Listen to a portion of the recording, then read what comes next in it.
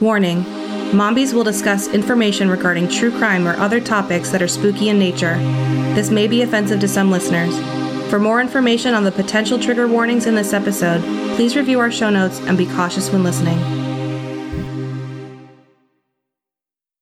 I'm Beth. I'm Christina. And I'm Holly. And we're the Mombies.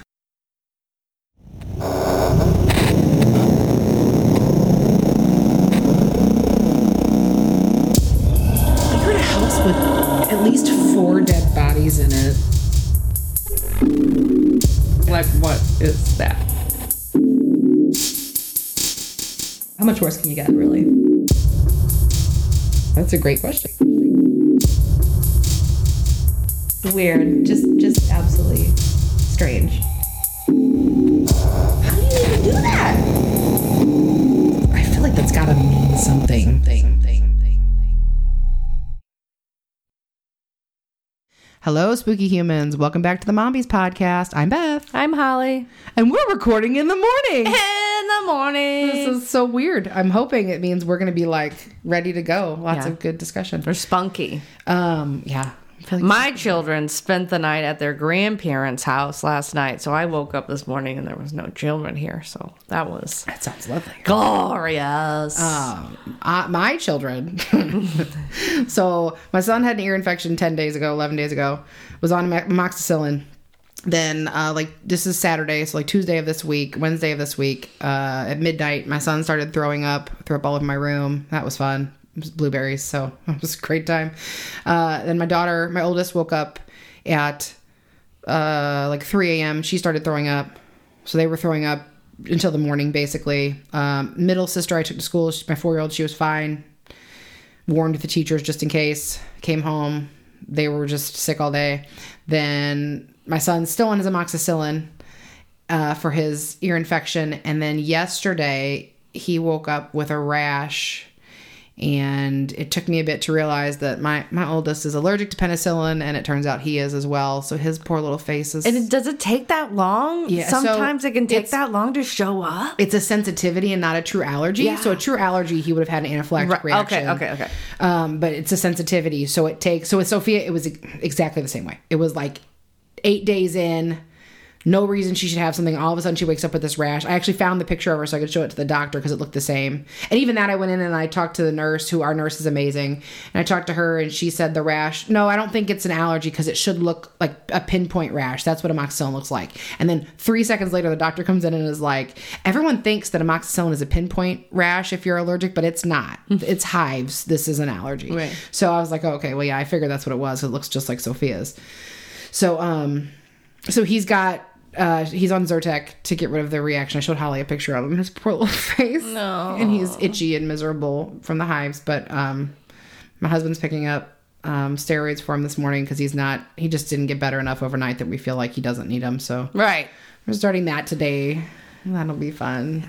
You'll have to get whatever. We were talking to Jenna. Hello, Jenna. Hello, Jenna. We were talking to her on the phone earlier, and she gave you some good advice. She's so smart about those types of things with what field she's in. Yes. So I had to make sure I text her to get that. So because I've definitely already forgotten what she said. Well, see, now I've said it, so it'll help us remember. Yeah, right. So that's what's happening in my house. Oh, my 4-year-old shit on the couch this morning. She now has diarrhea. That's a good one. That's a good time. So that's my house. But Holly got to go do fun stuff last night. Woo! Oh my God. So my husband and I, we go see quite a few comedians. At least the more popular ones that have been around for a while, like when you see David Spade and Rob Schneider, all those people. So last night was Adam Sandler, so I was talking about it. So he's probably top 3 for me, just for actor or just whatever. Top 3 of your favorite. My favorites. Okay. So not just comedians or whatever, more I guess actors, because he does in so many fucking movies. Oh, yeah. But that also includes his comedy. And he's versatile. I mean, of course, his comedy is amazing, but he's versatile. So Jim Carrey is number 1. I know you guys were just dying. You're like, please fucking tell me your top 3, Holly. We need to know. They want to know. So us. Jim Carrey, we're going to meet someday, and he's just going to love me. I know it. And all the time we look on that a cameo thing. I'm like, come on. So Jim Carrey, Robin Williams, and then Adam Sandler. for sure. Robin Williams and Jim Carrey, God, they were real close. Yeah. Real close. Robin Williams was one that when he passed away, you get sad when actors and stuff die, which I know there are some people that think it's stupid. And if you do, then go fuck off. Right. And then this isn't for you. Right. But we are obviously not the same. Right. It's so, there are people like when Corey Haim died, because I had the biggest crush on Corey Haim. He was like one of my first crushes. It fucking destroyed me. I still thought I was going to marry him in my 30s.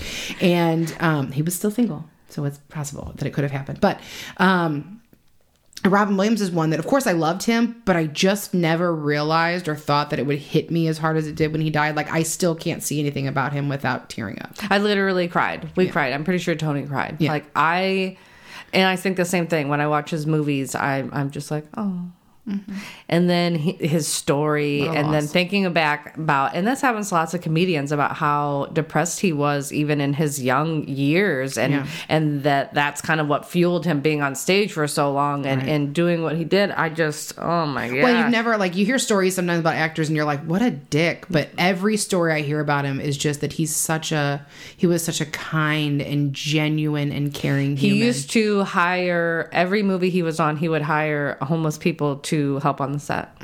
And I'm just like, well, of course you did. Right. Of course you did. And for me, especially in our younger years, grew up with this man. I watched Mrs. Doubtfire 10,000 billion times. Oh my gosh. He was like our TV dad. Right. Because he was so fun and nice and all this. Oh, Robin Williams. Okay. So now that I just took that in a totally different direction. Adam Sandler. Back to Adam Sandler. So we've seen lots of shows. By far, my most favorite comedy show I've ever seen. Really? It was amazing. We sat on the floor. We were only 8 rows back, so it was just fucking right there. That's awesome. That definitely changed the whole atmosphere of it. But he was hilarious. Some of the stories that he tells just are so fucking ridiculous. Mm-hmm. He talked about a fucking balloon for the longest time. I'm not going to say much of it because I don't want to get sued, but just this whole story about a conversation with him in a balloon. Oh my God. Oh my God. Nice. And he did this whole, I know, and I didn't realize too, he already had a Farley song out. And I assume this was probably the same one, but he was 5 minutes long, and they had these big screens where they just played all these little clips, with no sound because Sandler's singing, but all these clips where you're seeing their mouths move of these different episodes on SNL and pictures of him with Adam Sandler. And I was just that's gonna make me cry just sitting here. I know, my eyes were so full of tears. Welling up right I was now. just ah! And he's singing this funny yet romantic song about his relationship with his friend and seeing them together. And I was just like, this is really nice. Well, I'm tearing up in the basement. I know, it was. That's beautiful. Show you some of it. I'm just he just is so awesome. It is awesome. It was very cool, and I was like, I want to go see him again. I don't even care if it's the exact same fucking show. Right? I want to go see him again. Oh, that's awesome. So I have not seen Adam Sandler. I have not been that fortunate. But my favorite comedy show I've seen, probably, I'm gonna go with a tie, because I don't think I can pick between them. They're both so good. Was either Margaret Cho. I saw her when I was 20 or something like that. And she was so fucking funny. And Hal Sparks. Hal Sparks is, I adore him. So he was in Queer as Folk. I didn't watch that. Well, okay, you should. I will. I own it. So. Okay, well, perfect. You can watch that. And he was, what you would probably recognize him from immediately is Dude, Where's My Car? He was Zoltan. Oh, yes, Zoltan. He's also a musician, very talented musician, and he's fucking hilarious. Okay. He's the one, we met him.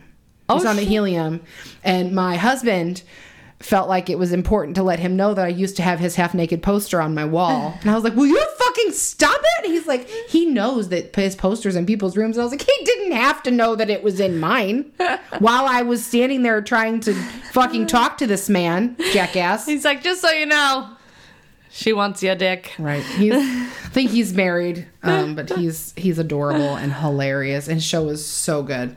So I don't know. I'd have to say it was probably a tie between the two of them. I've never seen Adam Sandler though, so we will. So the one thing I wanted to say this morning, I'm gonna cry probably.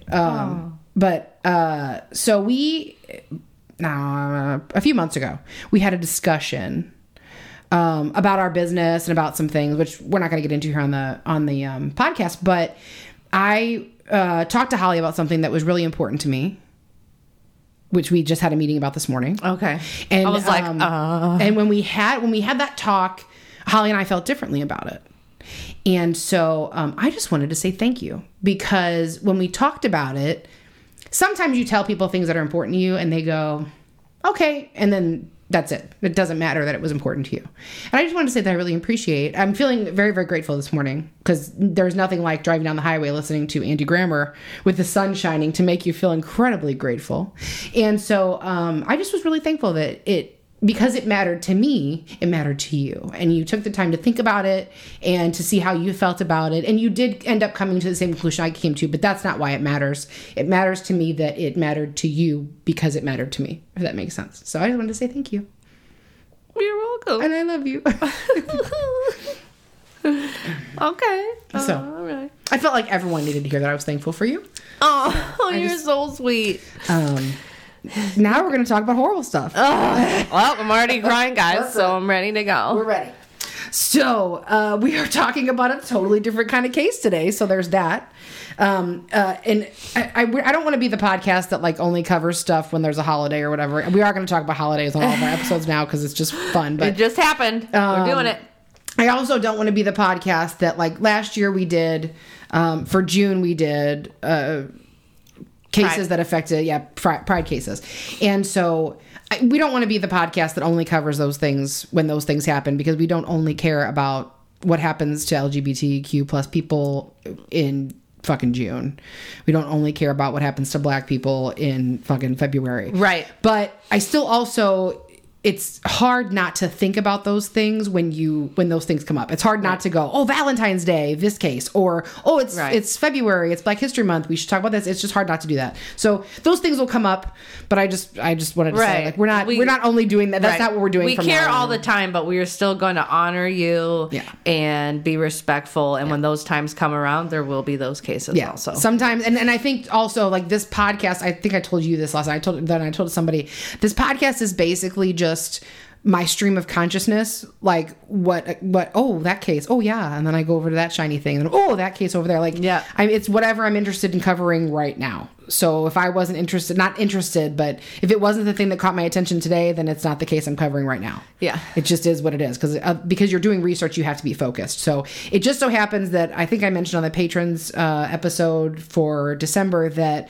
my husband mentioned doing, oh, it's a shame you didn't do some case in October or something. And I said, oh, I could do this Covina Christmas Massacre, which we did for the patrons. So if you're not a patron, you can hear that on Patreon. Get over there. But when he mentioned that, this case immediately came to mind. And I was like, yep, I'm going to cover that. So in honor of Valentine's Day, I thought we would discuss a Valentine's murder, or 7. Oh, my God. So we're taking it back to 1920s Chicago. Oh, shit. We'll be discussing the mob. So I'm going to go into the background of Chicago's most notorious gangster, because we can't really talk about this case without discussing what led up to it. But I have tried to keep it as brief as possible, because obviously we're talking about the mob. There's a lot of history there. There's a lot to talk about. And when you're talking about organized crime, there's just a lot of moving parts. So I tried to keep it as brief as I could, but there's just so much interesting stuff there. I had a hard time. I hope you guys enjoy. I'm just thinking about it already, and you researching it and what I would be like all of a sudden I would just be lost in this la la land where I created this vision of like me being in the mob in the 1920s, or like what that fucking had to be like a part of something that they did take care of each other. There were probably like good parts just in the wrong ways, but then realizing also like, oh, I love these people, but realizing that you also can't leave them, right? Or you're dead, right? Well, and it's like we're gonna be talking about Al Capone, and you hear, I watched a documentary, and when you hear the people in there talking about him, there were people in there even saying like he was a good man, or he did this or that, because one, that's the image he wanted to portray, but two, he did do good things. It's not like, when you have bad people, good things can exist in them. Right. Or, and I'm not saying this is the case with him, maybe he had good things in him, or there are people who are abusers who pretend to be good. So you know, being a human is a giant spectrum of emotions and of what we are. So there's a lot of interesting things there. And there were a lot of things I had in here that I deleted because I was like, okay, that doesn't really fit or whatever. But there's a lot of information. So I have all my sources, like I talked about them in here. It's so fucking interesting. So if it's something you're into, like, please go look at it because it's real interesting. But, I actually was excited because My Favorite Murder, which is who I'm listening to right now, I'm trying to get all the way to the present with all theirs, and I'm like at 2019, so I still have a ways to go. But they say they would never cover mob stuff because they're just not interested in it. Which, you know, is totally fine. Obviously, we can all be interested in different things, but I was so absorbed in this. I just was like, well, I didn't think I'd be this interested. I want to watch all the mob shows. Like, now I'm in it. So you're like, I'm doing it. I'm so into it. So, well, maybe it'll change my mind too, because I'm not super in it either. I thought this one was at least pretty interesting. So hopefully at least I do a good job. So at least you'll be interested in this one. Okay. So are you ready for the St. Valentine's Day Massacre? I'm ready. Okay. Alphonse Capone was born January 17th, 1899 in Brooklyn, New York. At a young age, he joined gangs, he stole, he fought. He dropped out of school in the 6th grade after slapping a teacher and getting beaten by the principal. Holy shit. I think he might be my cousin. My brother definitely did some shit like that. Just imagine that back then, that was something that happened way more often of kids just dropping out of school at that young of an age. Right. Being adults and be like, I only finished 5th grade. And what the fuck? I think my mom only finished 8th grade. She was having babies, so, you know. She was busy. She was, yeah. Anyway, so Capone tried working honest jobs, like working in a munitions factory, as a pin setter in a bowling alley, and as a cloth cutter in a bookbindery. But that life didn't really suit him.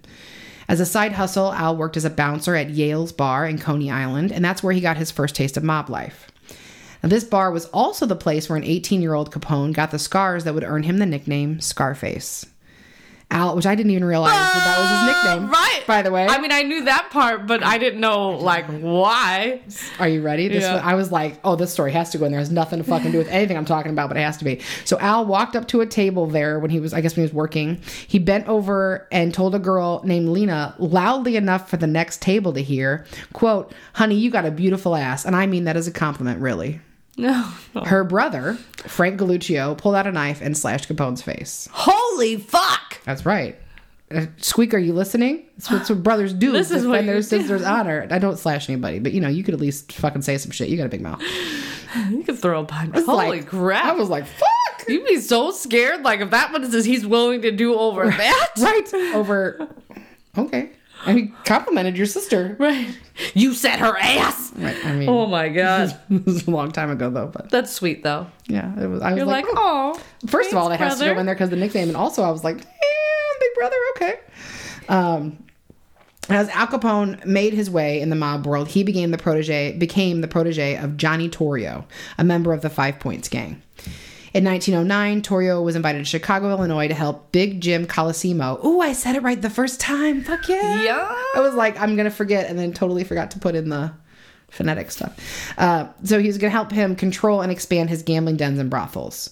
At the time, Big Jim was being... I said his first name wrong. That's good. Okay. Big Jim was being extorted by the Black Hand, which is listed like it's an entity, but it's also listed like as just a method of extortion. Okay. They talked about how it's kind of racist, I guess, is like why they called it that, but obviously I don't want to get into all that, but it's out there. So, and it sounds like the Black Hand was basically the name for the mob before it had organization and a code of conduct. So this is kind of code of conduct. I mean, they did have a code of conduct. I mean, you know, it's just like in prison with pedophiles and stuff. There's a hierarchy, and these are the people that are the bottom. I'm sorry, these are the rules. Yep, exactly. I have to. I have no problem murdering people, but if you do this, then that's it. As Big Jim's empire grew, more help was needed, and Johnny Torrio recruited Al Capone to be a lieutenant in the organization. In 1919, 19-year-old Capone, who had recently become a father and married a woman named May Coughlin, packed up his family and headed to Chicago. The 18th Amendment to the Constitution had been passed in January of that year and would go into effect on January 17th, 1920, banning the manufacture, transportation, and sale of intoxicating liquors. Prohibition was an opportunity for the mob to thrive, and Al Capone would quickly be in the driver's seat of organized crime in Chicago. And 19 years old. Can 19. you fucking imagine? Now, I know that's a different time where you are thrust into adulthood way earlier than things are now. But Jesus, I cannot imagine 19-year-old me. I was just getting ready to say, 19-year-olds can be dicks. Yikes. And you're running the mob. And you're going to let him, like, you trust he's not going to fuck shit up. Yeah, right. So Johnny Torrio saw the potential millions that could be made during Prohibition, and he wanted to expand the illegal booze business further than Big Jim was comfortable with. I think Big Jim felt like, I'm making plenty of money. It's fine. Leave it. On May 11th, 1920, Big Jim Colosimo received a call from Johnny Torrio to let him know a shipment of beer was on the way. As Big Jim waited in Colosimo's cafe for the shipment to arrive, he exchanged pleasantries with the staff, not realizing that a gunman was hidden in the cloakroom. Big Jim was shot twice and died at the scene. Here's another really interesting thing too, like the A&E biography. There are crime scene photos of all of this, which, I obviously can't just put those on fucking Instagram because everyone's not going to be okay with seeing those, but they're out there. So if crime scene photos are something that you're comfortable with and interested in, like there are photos of all of these fucking hits, including the Valentine's Day Massacre out there where you can see them. So, I lost my spot because I had to say that. His murder remains unsolved, though there are theories about who could have been behind the killing, including his first wife, his second wife, and Johnny Torrio. Huh? The most commonly accepted theory is that Johnny Torrio hired his friend Frankie Yale, the owner of Yale's Bar, where Al got his scars, to murder Big Jim so Torrio could take over. So that's what we're going to go with. That makes much sense. The wife ones were pretty interesting too, though. And actually, I don't think I didn't include it in here because it was a lot. But Johnny Torrio is Big Jim Colosimo's nephew by marriage. His aunt was Big Jim's first wife. And it was like he left the first wife, divorced her, and they thought maybe it was also kind of a revenge on him for, dissing his aunt. I don't know. I'm not kind of. Which is crazy. You're talking about 1920s, and there's a lot of divorce already. Like, what? Yeah. You usually don't see that. Yeah. Or I guess you do a lot. I don't know what you see. I don't know anything about that. That was an opinion. Like, that never happened back then. I don't fucking know. We don't talk about it. I don't fucking know. I mean, isn't that the thing? Like, marriage now, back in the day, marriage was forever. Right. It just seems like at that time. Yeah. Right. Or a woman offing her husband. I mean, what the fuck are you going to do now? Because you can't get a job, you can't get a loan, can't get a credit card, can't buy a house. Find another fucking husband who's hopefully better than the last one. Except your picker's broken, so... Your picker's broken. If you're interested in what was happening at the time, we're going deeper into the Capone organization. A&E has a great biography on Al Capone, which I just went on my Roku and searched for Al Capone, and it pulled up. That was a primary source for this episode. I tried to stick to what was pertinent to this particular story, but it was very difficult. So please go watch it. You're like, ooh, rabbit hole over there. Ooh. Go watch it. Yeah, I know. It was so bad. And then I'm going through the newspapers. In the newspapers, they put every step of the investigation. So I had all this stuff in there, and then I was like, well, fuck, that's not even part of the investigation. Or they'd say somebody's name, and then the name would never come up again. And I'm like, oh, well, okay. So I just kept going back and deleting stuff, and I was like, this is taking me for fucking ever. So anyway, go watch it. In 1922, Torrio was able to garner a peace agreement between the different mob factions in Chicago. So everyone would make money and they wouldn't attack each other. This was incredibly profitable for all involved. Estimates show they were making approximately $120 million per year. What? In 1922, which would be over $2 billion today. Shut the fuck up. That's literally so much money that I can't even comprehend how much fucking money that is. And they were making it every year. Oh, wow. Fuck. In 1920, when things cost 50 cents. Also, I guess I'll be a part of the mob. Immediately. All right. Sure. Okay. I just have to do what you say and don't tell anyone, and you're going to have my back. Great. You'll literally I'm kill real someone good for at keeping my mouth shut. and give me lots of money. Okay. Right. Okay. So good at secrets. Ugh. Wow. So, of course, when that much money is in play, greed becomes a driving force. And in 1923, the peace treaty brokered by Johnny Torrio ended in a hail of bullets. As A&E's Al Capone biography described it, quote, blood flowed and bombs exploded from September to December. Wow. Now, they manage all of this. They get it all together. And once Torrio felt confident that these gang wars were over and control had been restored, he went on a 4-month cruise, leaving Al Capone... A 4-month fucking cruise. Leaving Al Capone in control of the city. In 1924, Capone expanded the business into the suburbs, formed new allies, and raked in the profits, cementing his place as Torrio's eventual replacement. Wow. So at that time, he's what, 23, 24? So he's 19 in 19, so he'd be 24 years old in 24. Wow. 24 years old, and you're like running the mob. Right. Okay. Right. Be shitting my pants. Right. I literally can't handle the responsibility of the podcast. I don't think I could handle the fucking mob. Nope. Wow. And he's like, sure, I got this. Right. I'm going to expand it. Nice. I'm going to expand it. Fuck. So after Torrio came back to Chicago, there were a lot of problems between the Italian-Sicilian mob, known as the Chicago Outfit, led by Torrio, and the Irish-Jewish mob, known as the North Side Gang, led by, so it said Dion in some of the stuff, like D-I-O-N, which maybe they pronounce it Dean, but then most of the stuff said Dean, D-E-A-N, so I'm going to call him Dean. If that is incorrect, I apologize, but that's just what I found. So, by Dean O'Banion. These different factions had been working together because of the treaty that Torrio had originally brokered. So I think once they got everything calmed down, they kind of went back to the treaty stuff, even though it ended in the gang wars. Right. But that wouldn't last much longer. In February of 1924, Dean O'Banion attempted to frame Torrio and Capone for the murder of John Duffy. The attempt was unsuccessful, but was the beginning of the end of the truce. The final straw happened in May of 1924 when O'Banion learned of a planned police raid of the Sebin Brewery, of which O'Banion and Torrio were both owners. This raid would negatively affect both O'Banion and Torrio, but rather than warn Torrio, O'Banion approached him looking to sell his own share in the brewery, saying he was scared of the Jenna brothers who ran Little Italy west of downtown Chicago. O'Banion had complained about the brothers to Torrio before, with no results on Torrio's end, so Torrio believed him, and he gave him $500,000 for his share of the brewery. On the night of the raid, O'Banion and Torrio were both arrested. But while O'Banion was let off easily because he had no priors, Torrio had to make his own bail, plus pay bail on 6 associates, and deal with court charges. Oh, well, you're making $2 trillion billion, so you'll be all right. But that's... Ooh, that was ballsy. O'Banion refused to give back the money that Torrio had paid him. Because now we've been busted. This thing is done. I'm not buying your share because now it's over. That's it. The brewery's gone. And Torrio realized he'd been played. He'd lost the brewery. He lost the $500,000. He caught charges. And he'd been humiliated. He decided it was time to allow the Jennas, who had already expressed the desire to get rid of O'Banion. Frankie Yale, who we've already mentioned, was called on to perform the hit with 2 local hitmen. On November 10, 1924, Yale and the hitmen paid a visit to Dean O'Banion's flower shop as he was preparing the flowers for a gangster's funeral. I think they had called in that order purposely to him. I think it was set up that way, but I didn't get that far into it.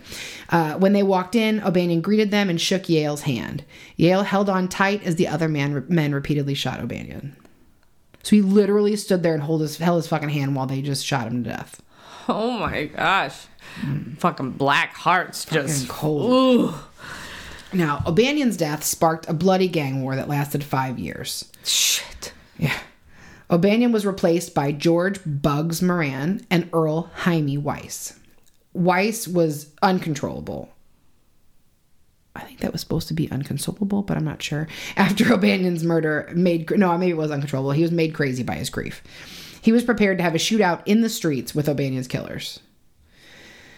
In January of 1925, he and his men attempted to avenge their boss's murder. They missed Capone, which is probably the last fucking person you want to miss. Just throwing that out there. But a week later, they were able to catch Torrio by surprise waiting outside of his house. When Torrio and his wife got home from the fucking store, the gunman pounced. Torrio was shot 5 times, and I've seen a variety of descriptions of where he was shot, but I'm going with the Chicago Tribune from that time that gives witness accounts. It said he received 2 in the chest, 1 in the abdomen, 1 in the chin, and 1 in the arm, which is actually... No, that's 5. We're good. Never mind. I thought I caught that before, but that's definitely 6. It's not. It's 5. I can't count this early in the morning. Torrio's wife told police that the gunman was reloading when he got spooked and ran off. I read in one place that he tried to shoot Toro in the head, but the gun was empty, and that's when he ran off. They tried to make it seem like he tried to shoot him and he got saved. Yeah, I don't know, something like that. I was like, okay, whatever. He got lucky. Either way, Toro survived the assassination attempt. What? He survived. After he recovered, he was given 9 months jail time for the charges from the Sebin Brewery raid. He served that time, and he retired, moving to Italy with his wife for a short time before returning to become consigliere or advisor to Al Capone. So now, Al Capone... So he says, I'm out. Just kidding, I'm in. Right. He's like, I'm out, but I'll give you advice. Just don't fucking kill me. So now... But you know that there's a fucking hit on you for fucking ever. Like, I think that's why he moved to Italy for a while, is to kind of let the heat cool off. That's the part about being in the mob. You can walk around anywhere. Right. Like, anywhere. Anywhere. Anywhere. All the time. Literally anywhere.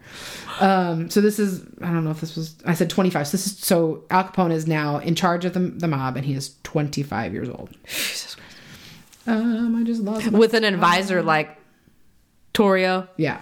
That's just going to help you so tremendously. That's been in it, knows all this stuff. Holy crap.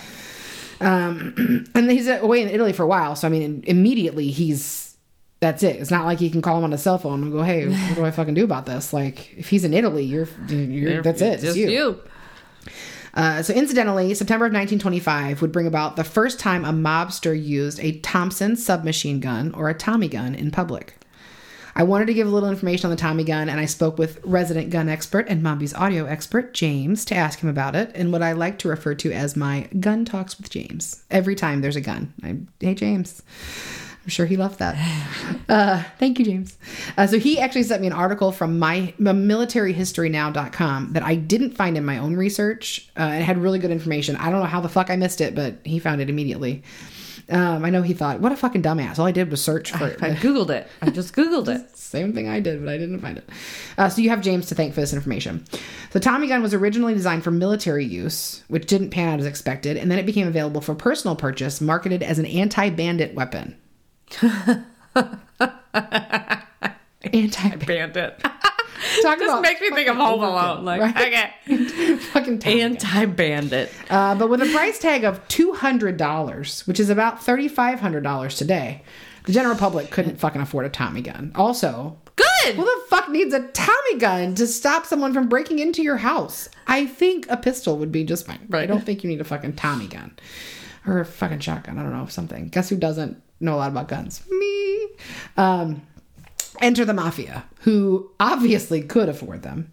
And they could see the benefit of a fully automatic machine gun that can shoot a lot of people very quickly. The earliest models were capable of shooting at speeds up to 1,500 rounds per minute. What? Per minute. And could empty a 100-round drum magazine in 4 seconds. Why? Because they want to kill a lot of people. What the fuck? Very quickly. We're stupid. Humans are fucking stupid. They're so fucking stupid. You're not wrong. In 1939, Time magazine called the Tommy gun, quote, the deadliest weapon, pound for pound, ever devised by man. Duh. Yeah. That was in 1939. Wait, guys, there's more to come.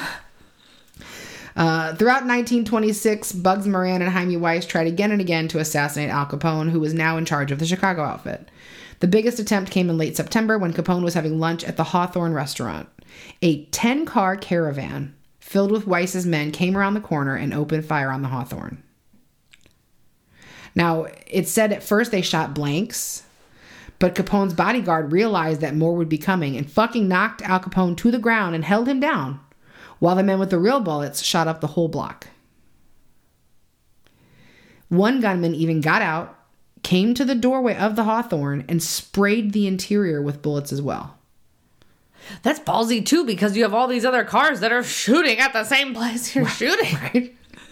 Yeah. That guy. And to think about the weapons that they're using, how does anybody live through that? I don't know. But in less than 10 minutes, the Hawthorne was hit with 5,000 bullets. Oh, God. You think the place would just like crumble to the ground? Just bloop? Yeah, you would think. And the building was destroyed. But somehow, no one was killed. Apparently, these guys are fucking stormtroopers. They just fucking can't shoot anything. They're like, we shot everything and missed everybody. So, like, everybody gets on the ground and they're just still shooting straight up. So it's just like, oh, I just hit the microphone. So they're just like, blah, blah, blah, blah, blah, blah, blah. You guys can't see my arm, but it's like, blah, blah, blah, blah, blah, blah, blah. And then... And that's it. That's it. And then... That's fucking... The guy apparently came in and sprayed up. I'd be like, you were in so much... I'd be so scared after that. Right? Oh, yeah. You just tried to hit fucking Al Capone and missed... You didn't even take out any of his men. Oh my goodness. How is that possible? It happened. I don't know. Again, these guys were not... They're stormtroopers. They fucking shot nothing. So I wonder, do like the civilians know who he is?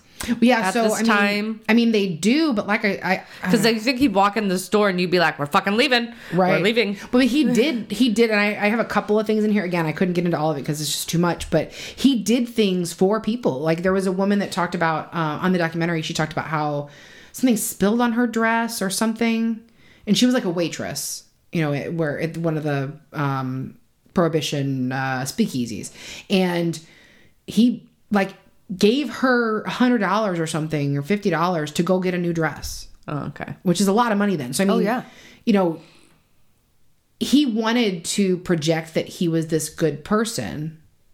Again, whether or not that's because he was a good person or because that just helped his image, you know, whatever it was. But he did do good things. But we talked about that with Nathan Leopold. You fucking kidnapped a kid, murdered him, tried to fucking get money after you murdered him, and then you go and do these good things in prison. I don't get it. Who knows if it's because you're a good person or if it's because you know it'll get you out of jail, you know, whatever it is. But so he did do good things, and like I said, I talked very briefly about a couple of them in here, but I mean, I don't know. It was an enigma. Mm-hmm. So one person was injured in this shooting, and Capone paid their hospital bills. And then he set his sights on Weiss. In the fall of 1926, Capone had his men rent rooms overlooking the Moran Weiss headquarters. They watched and waited until they saw Weiss crossing the street in front of the florist shop where O'Banion was murdered 2 years earlier. And they opened fire. 3 were wounded, and Weiss was killed in the attack, along with a man named Patrick Murray, and literally in the fucking street. Wow.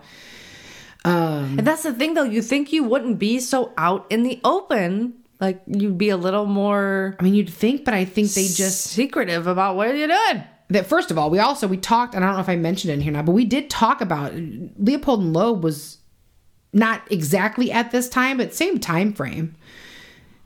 We already talked about how inept the police were. Yeah. They telegraphed every fucking move they made in the paper. Every move they made. It was ridiculous. So, I mean, I think that... You know, and then you're talking about inept people. Then you're talking about if there's people on the payroll. I mean, there's just a lot happening. And there are gangsters, obviously, from other areas. They're bringing in Frankie Yale, who's from New York. We're going to talk about some St. Louis gangsters as well. So they're bringing in people from other areas to do things, which once those people are gone, it's the fucking 20s. The cops aren't going to fucking go to Missouri to find somebody or fucking to New York to find somebody, you know? So I think that's part of it, too. And then, like for Al Capone, he'd do something and then he'd lay low. So he'd go stay in Florida. He had a home in Florida. He'd go stay there or go stay somewhere else until everything died down. They're on to somebody else and he'd come back. So I think they kind of had a way of doing it in the 20s. I don't know that it would work the same way today, but that's how it worked then at least. Oh my gosh. So Weiss was killed in the attack, and a man named Patrick Murray was killed as well, and that left Bugs Moran in charge of the Northside Gang. The chief of police was quoted as saying, quote, "We knew it was coming sooner or later, and it isn't over. I fully expect there will be a reprisal, and then a counter-reprisal, and so on. These beer feuds go in an endless, vicious cycle. I don't want to encourage the business, but if somebody has to be killed, it's a good thing the gangsters are murdering themselves off. It saves trouble for the police." Well, that's true. Makes sense. Because that's crazy, too, to think that you know who these people are and what they're doing and you just can't fucking do anything about it. Right. And a lot of these, too, like we'll talk about in the Valentine's Day Massacre, you know, people being arrested and then nothing, all these are still unsolved, even though everyone knows what happened. Everybody knows who did it, or, you know, there's always more than one person that could have done it, but everybody knows. And then nothing ever happens. So technically they're unsolved, but we know what happened. Now, Capone denied involvement in the attack, and he set up another peace agreement with Moran and the other leaders. I think. That's kind of what it sounded like, and it alluded to the peace agreement. I'm like, but that's done, so I think he kind of brokered another deal. Moran, for his part, was hijacking the mob's whiskey shipments that were coming into Chicago. So in Canada, they would make it. It would come into Detroit and then come to Chicago. So he's hijacking these shipments and pissing Al Capone off. So according to the Chicago Tribune, Moran was attempting to take advantage of Capone being away in Miami. So he'd gone to his house in Miami and take over one of the most prized booze territories in the city, the 20th Ward. There was a political race happening in this ward as well, in which Capone had become allies with one of the candidates. Capone, not one to tolerate people interfering with his business or money, had had enough of Moran's bullshit, so he planned his most infamous crime, the St. Valentine's Day Massacre. Now, in the A&E biography on Al Capone, author Lawrence Bergreen describes this hit as, quote, one of the most fascinating and complicated hits in the history of gangland in this country. Probably also the most celebrated. What? Of course, you know I'm all about the movies and the movie recommendations. I really need to go through and make a list. Mm-hmm. I'm going to do that eventually, but I'm going to have to listen to every episode, and that takes time, and my kids keep getting sick and shit like that. So, there are lots of movies that feature the exploits of Al Capone. So the one I'm going to mention is not, like Capone with Tom Hardy and all those. I'm sure those are fabulous, but we're going to talk about a little movie that's fucking black and white. It features two musicians played by Tony Curtis, who was incredibly fucking handsome back then. He's gone now, and Jack Lemmon. He was amazing. Who witnessed the St. Valentine's Day Massacre, and they go into hiding to save their lives. Hilarity ensues as the men dress in drag and join an all-woman band where they meet Sugar Cane, played by the beautiful and talented and my favorite Marilyn Monroe. It is one of my all-time favorite movies, and while it's a fictional account, it's still a must-watch. So if you haven't, check out Some Like It Hot. So she was somewhat had ties to the mob then? She actually did, but that's not, the movie is just, it's two actors. Oh, you mean in the movie she did? Just in real life? Yeah, I think she did. I mean, I think she had ties through like Sinatra and stuff. Oh, okay. But yeah, not to this. So the movie was Tony Curtis and Jack Lemmon. They walk into the garage where it's happening. And they see the fucking massacre happen, and then they're like, oh, fuck. And they get seen as witnesses. So everybody's looking for them. So everyone's looking for two musicians. So they end up trying to find a job somewhere far away. So they find this girls' band needs two musicians that happen to play their instruments. So they join this band that's going to Florida. And so they're on this train, and all the women are there on the train, and they're dressed like women, and it's fucking hilarious. And then they meet Marilyn Monroe, and of course the handsome Tony Curtis falls in love with Marilyn Monroe. It's the whole thing, but it's so funny. It's so good. It's one of my favorite movies of all time. That's crazy. I have not seen that. I have to watch I like Marilyn Monroe movies. I've watched quite a few of them, but it's my favorite. So do people think that her death has anything to do with the mob? We'll talk about that eventually. Okay. We will be covering that because it's the greatest sadness in my life that Morbid covered it, but it was on their Patreon and I couldn't afford to be patron, okay, so I got to listen to it. So, I was like, oh, I want to hear them cover Marilyn Monroe. She's my favorite. We have the same birthday. Oh my God. I have put my hands where her hands were at Man's Chinese Theater, and my hands fit perfectly where her hands were. That's so fucking awesome. Yeah. So, all right. Anyway. Back to the mob. So, on the morning of February 14th, 1929, Bugs Moran's men were waiting at his warehouse for a shipment of whiskey to arrive. Bugs wasn't there yet when two men dressed as police officers entered the warehouse through an alley. Moran's men believed they were being raided, and they turned to face the brick wall, putting their hands up as they did. The police officers gave the signal, and 2 or 3 more men entered through the front of the warehouse, carrying Tommy guns and a shotgun. They opened fire into the backs of Moran's men. 7 men died in the warehouse that day. Dr. Reinhard H. Schwimmer, who was not in the mob, he just liked to fucking hang out with them. I think it made him feel like tough to hang out with the mob. Peter, I think it's Gussenberg, Albert R. Weinshank, Adam Heyer, John May. I think John May is the other one who's also not in the mob. I think he was like a mechanic and had done work for Bugs and his men. James Clark, which was Bugs Moran's brother-in-law, and Frank Gussenberg. So Frank and Peter are brothers. Now, Frank died 3 hours after being shot. He died in the Alexian Brothers Hospital. At least an hour of that time was spent refusing to give any information about his killers because, mob shit. The autopsy reports are available online along with crime scene photos. 70 shell casings were found at the scene, according to some sources, and the coroner's reports I found online show that most of the men were shot 9 to 11 times, with Schwimmer having around 25 entry and exit wounds because he was shot with shotgun pellets. Jeez. Interestingly, a dog was tied up in the back of the warehouse, and he wasn't killed. A detective was quoted. They're like, we're not going to kill a dog. Right? Who kills dogs? It's awful.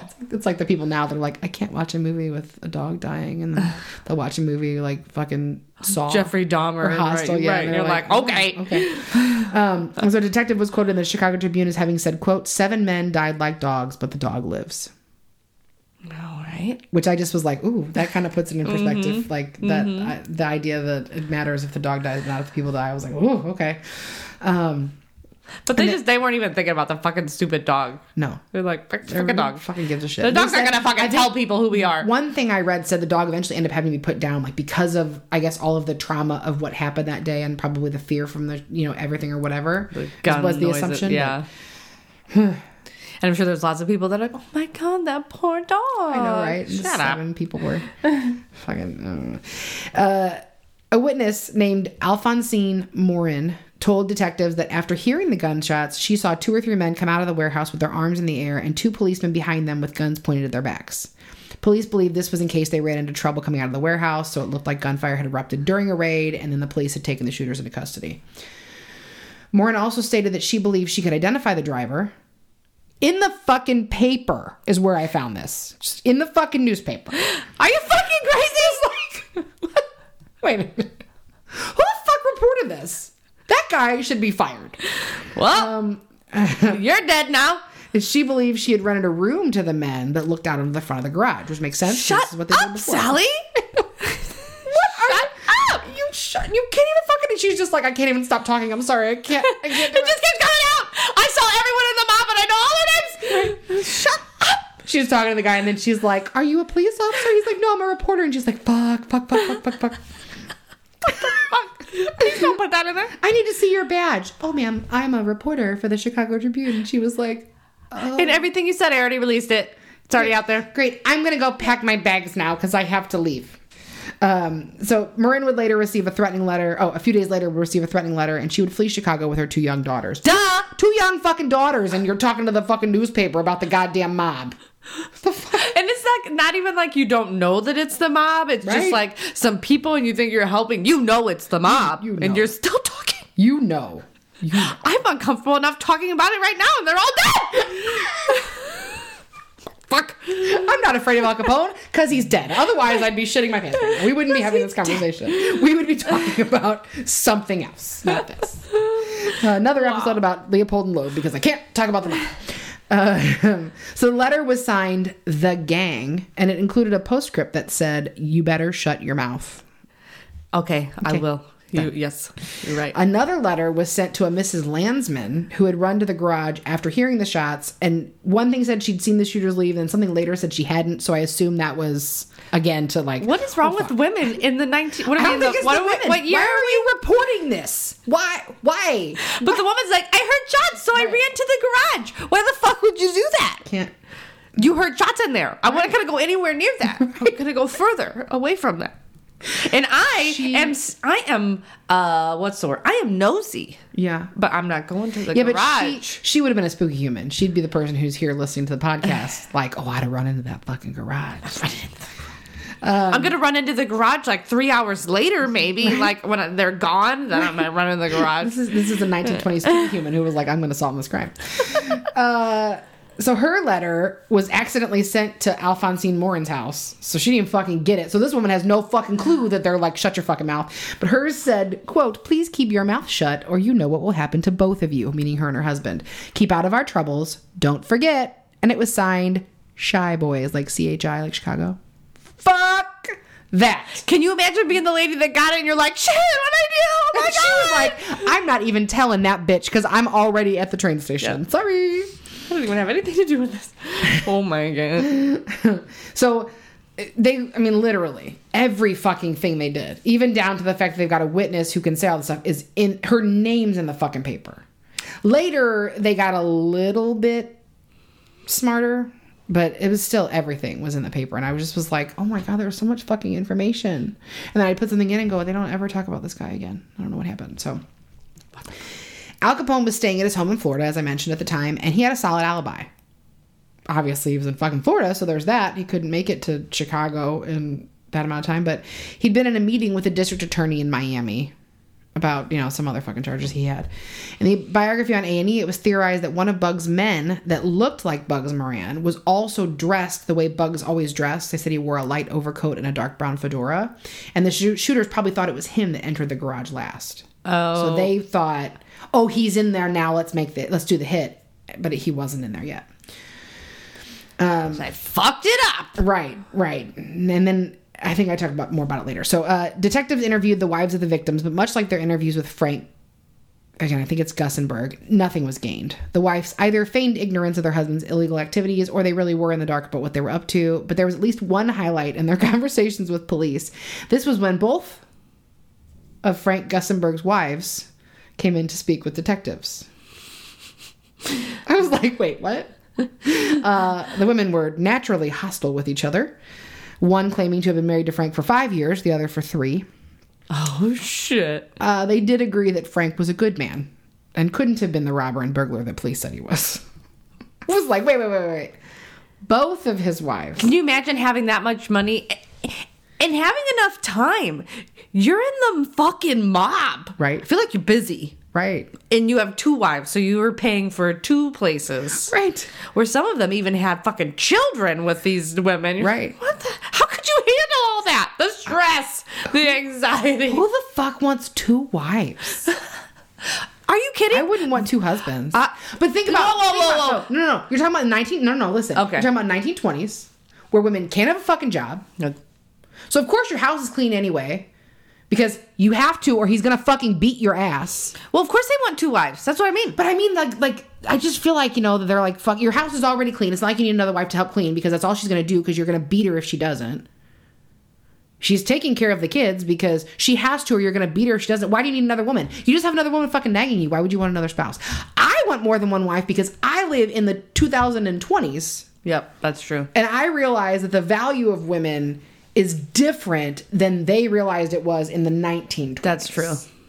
I see. All right, I'll give you that. Because I'm like, if men are smart, they want all... Yeah, but I have 52 wives? Like, back then, now you've got more than one woman that knows what you're fucking up to. I wonder if a lot of those women don't. Like, maybe they figure it out on their own, so it's like this unspoken thing that I know that you know that I know you know. Yeah. I don't think but they're I in feel the like business, they probably I don't. I think they know. You think they talk about it? I don't think they Especially talk about the value of women back then. They're not telling their fucking wives what they're doing because I don't think they're no, talking bitch. about it, but I think when your husband's all of a sudden coming home with fucking furs for you and shit, you're like, that's weird. I'll turn my head. And then it's the mob. It's not like he's on fucking OnlyFans or selling his fucking boxers. He's in the mob. Now you'd go, what are you up to? Then you were like, oh, you're in the mob. It's the mob. I know what it is. Yeah. So I wouldn't ask. I'm not going to ask. If you start bringing home furs later, I'm not going to ask. I'm just going to be like, thanks, why? Don't tell me anything. You're going to know because you're in the business. I am way too lazy to do this shit. It's not.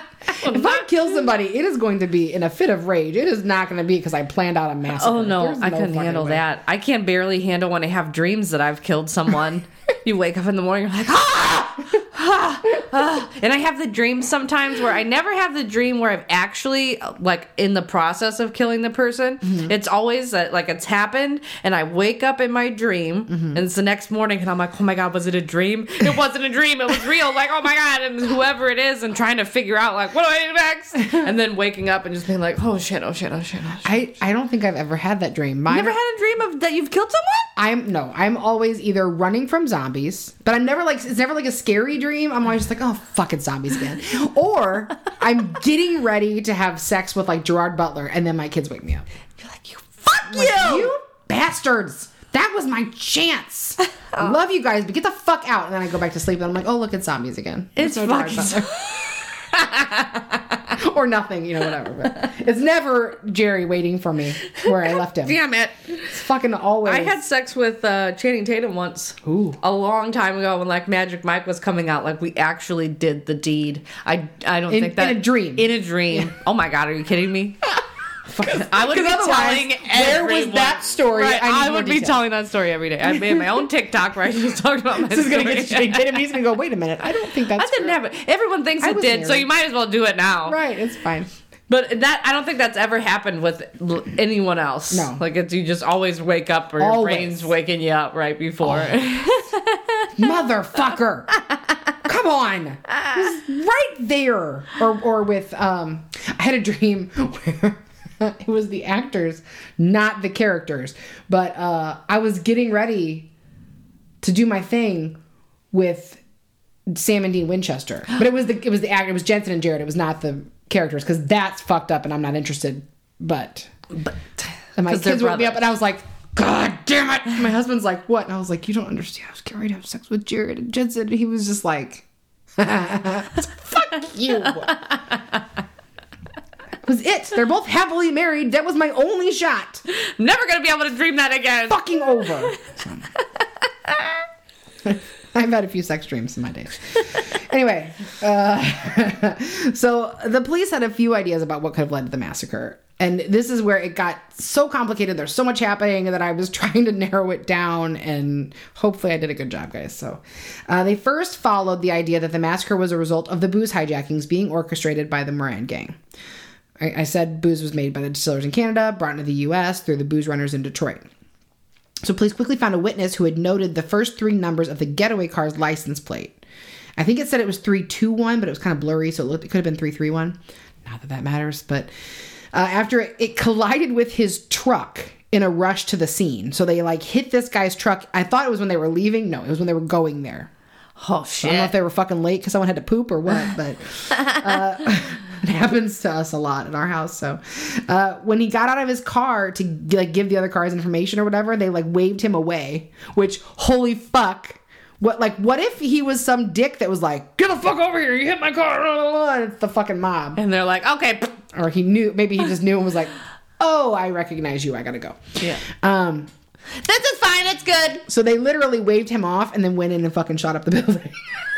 Oh my. So he was standing there trying to steal himself up and he heard gunshots and was like, nope, and got back in his He's car. like, it's fine, don't worry about the car, don't worry about the dents. You know what, I'll fix it, thanks. Yeah. So the getaway car, which resembled a detective bureau squad car, so it looks like a cop car, had a broken windshield and the left rear fender was torn off. The driver was missing one of his front teeth, the guy said. I don't know that ever came back in. I'm pretty sure I forgot to delete that, but they did say he was missing one of his front teeth. A $25,000 reward was offered and a crackdown on booze and gambling activities was put in place. So, their prohibition is in effect. They know this shit's happening. So I think, either they're not figuring out where it is or they're letting some of it slide, probably getting paid. Yeah, duh. But so now they've said, we're going to crack down on this. That's it. We're stopping it. Then why is the fucking law there if you're not stopping it in the first place? Whatever. Because Charlie's getting paid under the table. Everybody's making money. So according to the Chicago Tribune, Bugs Moran, who was in hiding, sent word to the chief of police that, quote, we don't know what brought it on. We're facing an enemy in the dark. But according to the Miami News, who was quoting the Herald and Examiner, Moran said, quote, there is only one gang that kills like that. One gang that would line up 7 men against a wall and then shoot them down through the back. And that is the Al Capone gang. Oof. Which I read in another place that they said that Al Capone responded to that by saying, well, there's only one gang who would do that. It's the Moran gang. But I could not find anything to substantiate that. I found this in the paper, so. It's in the paper. It's in the paper. I'm assuming he said it. Who knows? Because journalists they said everything, so he probably didn't really say it. As police searched car licenses in the Chicago area, starting with that 321, one in particular caught their attention. License 3216. Oh, this is the one that was blurry too. This one was blurry too. 693 was the end of it. And it was blurry, so. It had been issued to the Coffee, Tea, Butter, and Egg Drivers and Salesmen's Union. Coffee, Tea, Butter, and Egg Drivers and Salesmen's Union. Okay? This was notable because the killing of John Clay, who was an executive of the Laundry and Dye House Chauffeurs Union, so again, drivers, had been attributed to a factional fight over union control. Okay. Moran's gang had been trying to seize control of the Laundry and Dye House Chauffeurs Union, and John Clay had stood in their way. The investigation would reveal that Moran had Clay killed to get his hands on the Dyers Union Treasury Fund, which held $300,000. Oh, shit. Clay's replacement had even been threatened by Moran in an attempt to keep him from accepting the position. Because he wasn't on the payroll or whatever. So there was a lot more involved in that. I tried to pare it down to just the basics. Yeah. But, about 4 days after the murders, leads in Detroit and Canada dried up, and there was no further suspicion on the distillers or the booze runners. The papers didn't report details of the involvement of the two men they said police were looking for, but it was reported that police were trying to find Jack McGurn and David Burns. So we're going to talk a little bit more about their involvement as we go. Both had been targeted by Moran's gang at some point, with Burns being left for dead with 7 fucking bullets in him. Obviously, he survived, because police are looking for him. But he doesn't really come up again in the papers, so I'm not really sure where that went. But Jack McGurn, we're going to talk more about. On Thursday, February 21st, the headline read, quote, "Murder car found burning." Oh. My favorite quote from the article, quote, "The discovery last night of the automobile believed to have been used in the Moran Gang massacre produced clues," spelt C-L-E-W-S, "names, identifications, and arrests, and the belief the right trail had been found, as the eyeglasses led to the exposure of Leopold and Loeb." What? It's a little callback. So the 1927 Cadillac touring car had been found burning in a garage, and beforehand had been cut apart using a saw, an axe, and an acetylene torch. The person that had rented the car had given an address of 1859 West North Avenue, a known machine gunner's nest. So again, we know we're talking about the mob. We already do, but still. A Luger pistol and the wooden grips of another pistol were found at the scene, but both had been handled by so many people it was just no use trying to get fingerprints off of them. And are they doing fingerprints at that time? I mean, it said in the paper. Okay. So, yeah, I assume so. The garage where the car was found was rented out 2 days before the massacre by a Frank Rogers, likely a pseudonym. The same garage had been run out in January by a man named Claude Screwy Maddox, a former St. Louis gangster with the Egan's Rats gang, who had also been shot in the back over a fight concerning union support for political candidates. So back to the union stuff again. Now, Maddox, the St. Louis gangster, was a known friend of Jack McGurn and David Bates. So I guess that's where they came in. Maddox had been seen a few days before the car was found, leaving the garage where it was found with 2 other men, Raymond Schulte and Tony Capizio. All 3 were wearing grease-covered overalls as though they'd been working on a car. Clive Maddox had been arrested a month prior at 1859 West North Avenue, the same address given by the man that rented the garage where the car was found. So it kind of all ties back in. Now, this arrest would later serve as his alibi for the Valentine's Day massacre, as he was in court on Valentine's Day during the massacre. Oh, so he wasn't in the building. Doesn't mean he wasn't involved. On February 24th, it was reported that police had found evidence that Rocco Belcastro and Danny Vallow had been 2 of the perpetrators of the St. Valentine's Day massacre. Belcastro had a connection to the men involved with the car or the garage where it was found. I'm not sure which. He made his way on the suspect list when a witness stated that one of the men that came out of the garage with his hands up was missing his right pinky finger, which Belcastro was. Oh, and that's a pretty big, yeah, that's a pretty big marker. But he kind of falls out at some point. They mention him a few times, and then I don't know where he goes, but that's just it. So I don't know if maybe they never catch him or. Both Belcastro and Vallow had been part of the Valley Street Gang, which had been absorbed into the Capone organization. A witness that had been close enough to hear the men talking as they got into the car heard Belcastro say, "All right, Mac." Police believe that Mac referred to Jack. Maybe his name is Mac Gurn and not McGurn, but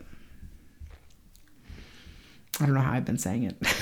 It doesn't matter. So on February 26th, official request was made for the arrest of 17 men in connection with the St. Valentine's Day massacre. Those men were Claude Maddox, a.k.a. Johnny Moore, a.k.a. whatever I call them, Screwy or whatever, a former St. Louis gangster. Tony Capizio, a.k.a. Tough Tony, the owner of the Circus Cafe, which was located next to the machine gunner's nest and was thought to be where some of the planning for the massacre had taken place.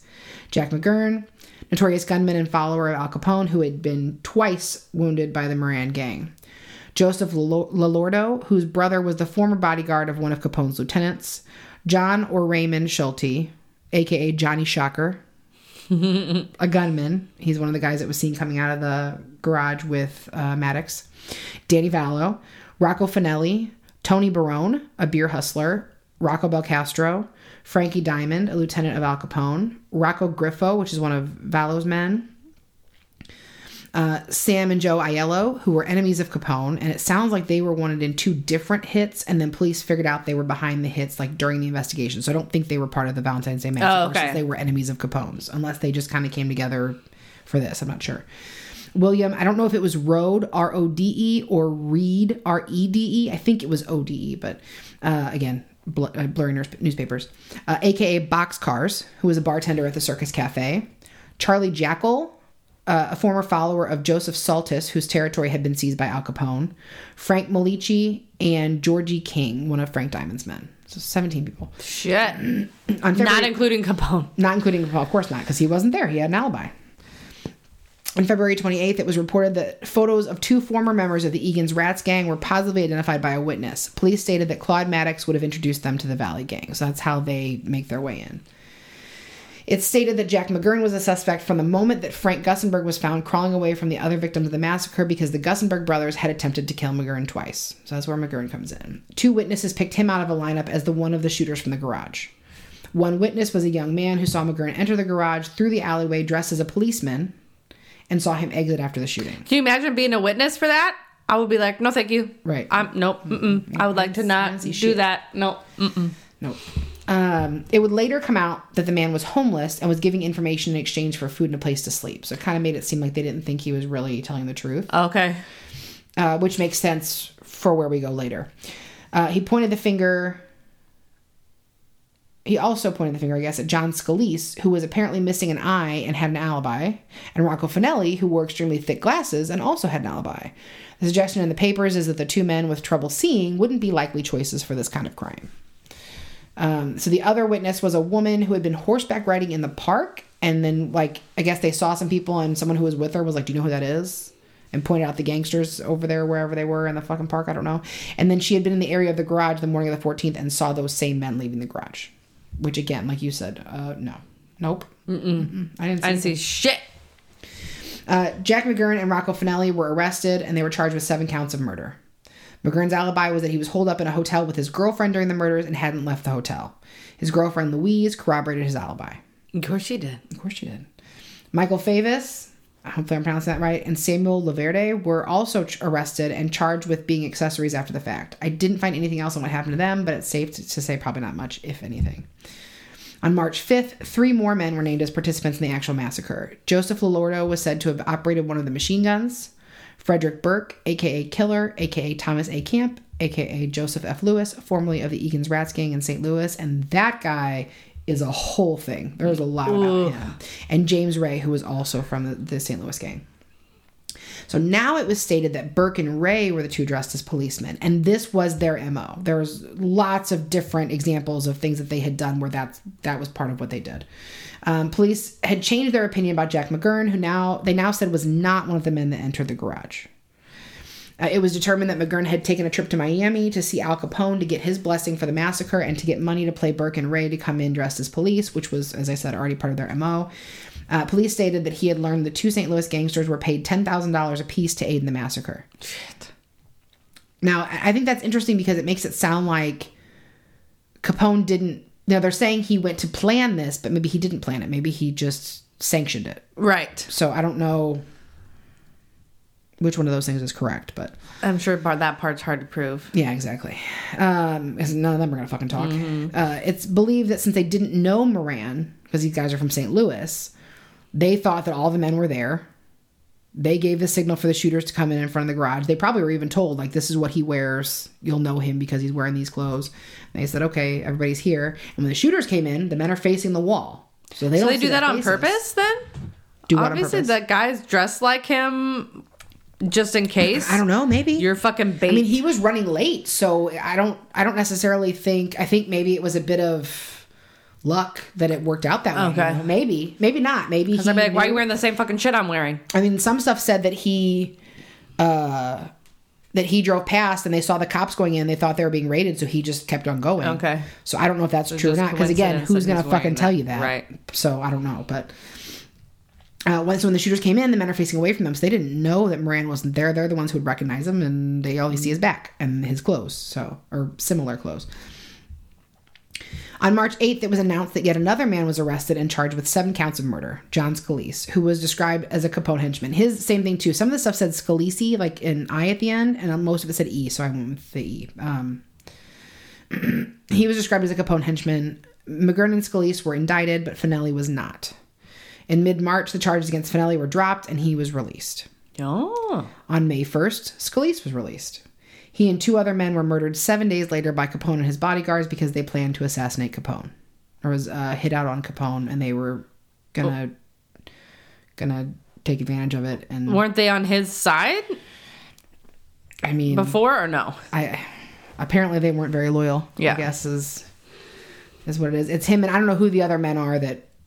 The other men that they mentioned that were part of it weren't part of this whole St. Valentine's Massacre, so I didn't include their names because there's a lot of names as it is. The 3 men, and they told a story like basically one of his bodyguards pretended like he was against Capone to get them to confess to him that's what they were going to do, and then told Capone, it was a whole thing. It was just too much to put. Oh shit! The 3 men were brutally beaten to death with baseball bats before being shot for good measure. There are pictures of that. You can't see their like faces, but you can see like they're lying down, and it's kind of like at the angle, like from the feet, kind of almost. On May 2nd, McGurn was released on bail because prosecutors weren't ready to proceed with the trial. On December 3rd, 1929, the charges against McGurn were dropped because the assistant state's attorney said they had enough to try McGurn and Scalise, but without Scalise, they didn't have enough on McGurn. No one has ever been tried in the St. Valentine's Day Massacre, but I think it's safe to say the police solved the crime. The suspects scattered, but one interesting fact is that Fred Burke, from St. Louis, the one I said there's a lot about, fled to Michigan, where he killed a police officer named Charles Skelly 10 months after the Valentine's Massacre. He drove off after the murder, wrecked his car, and stole a different car. Came back to Missouri, which doesn't matter. We're not talking about him anymore. When Michigan police went through the car he wrecked, the papers inside led them to his hideout there in Michigan. In that hideout, they found 2 Tommy guns, which were tied to the St. Valentine's Day Massacre. So they do have those in Michigan still. I think I don't probably in a fucking museum. Yeah, it's. I think the police had it or something. So, he was apprehended in 1931. He was charged with the murder in Michigan, found guilty, and sentenced to life in prison, where he died 9 years later. Never charged for any involvement in the Valentine's Massacre. The St. Valentine's Day Massacre was the start of Al Capone's downfall. Between that and the Scalise hit, people really began to turn against him. There was a $50,000 hit out on him, which I mentioned. That's what Scalise had been trying to collect, and Capone knew he was in danger. So he arranged to be arrested in Philadelphia, believing that the only safe place for him was a jail, not in Chicago. Capone was arrested for carrying a concealed, unlicensed revolver, but he ended up with a sentence of a year in jail, which is longer than he intended. He tried bribery to get himself out early, but it didn't work. Capone was released from prison in March of 1930, and according to the A&E biography, he was named Public Enemy No. 1 at that time. He was the first person named Public Enemy No. 1 in the United States. Holy shit. On June 5th, 1931, Al Capone was indicted on 22 counts of income tax evasion from 1925 to 1929. He owed just over $215,000, which is almost $4 million today. He was found guilty and sentenced to 11 years in prison. He spent time in a federal prison in Atlanta before being sent to Alcatraz in August of 1934. What? Yeah. I did not know he went to Alcatraz. Yeah. Shit. In 1938, Al was diagnosed as suffering the degenerative effects of syphilis, which wouldn't have a cure for 5 more years. Left untreated, syphilis can cause brain damage, dementia, heart disease, blindness, seizures, and other health concerns. Al Capone was released from prison in November of 1939. He returned to Florida in March of 1940. On January. Wait a minute. What? And you think about that too. How the fuck do you ever get out of prison again? Like they have you. You'd think if you go to Alcatraz, that's where you're gonna fucking die. Like those are like the shit. Why would he go to Alcatraz? I mean, he probably went to Alcatraz because he's who he is, right? But they can't keep him for it. It's not like you can go, true. We know you've done all these things. We have no proof of it. You've never been charged for it. I wonder how many people he actually murdered, or just the ones that he sanctioned. Like he didn't do. I think he was sanctioning it. Maybe the guys with the baseball bats. Or maybe when he was really young, like a fresh little, the 18, 19-year-old pup. I think more of it was him sanctioning stuff. Yeah. But I'm sure he took part in some of that stuff because, I mean, he wasn't always the leader. Mm-hmm. But the leader doesn't have to do... They don't have to do shit. Right. They have people to do that for them. Like a Charles Manson. That's true. I guess we'll probably have to talk about him at some point too, huh? Yep. On January 25th, 1947, at the age of 48, Al Capone died of cardiac arrest. He was buried in Chicago.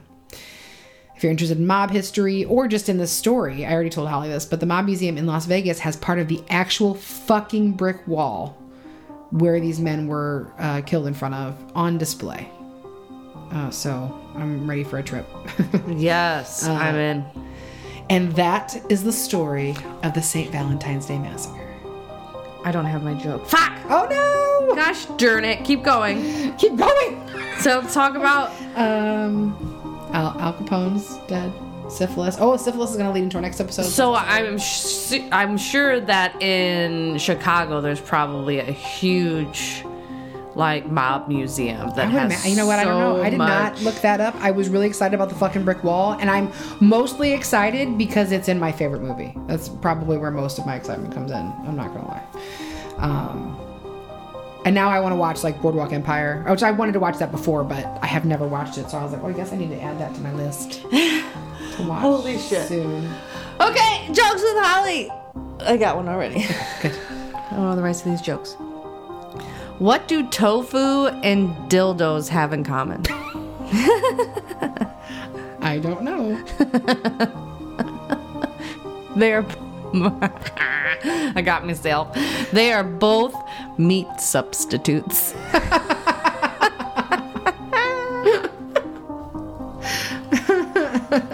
ha ha. Get it? I like it. Do you get it? All right. As always, you can follow us on TikTok and Instagram at Mombies Horror, on Facebook, Mombies Horror Podcast. You can send us your case suggestions or your listener stories to mombieshorror@gmail.com. You can join the Mombies Discord for episode discussions. We are learning all of the cool things we can do on Discord, and we're pretty excited to build our community there. Yeah. James has been doing some work in there. Thank you, James. You can support the podcast financially on Patreon. This is where we'll get funding for equipment upgrades and live events that will hopefully start in the springtime.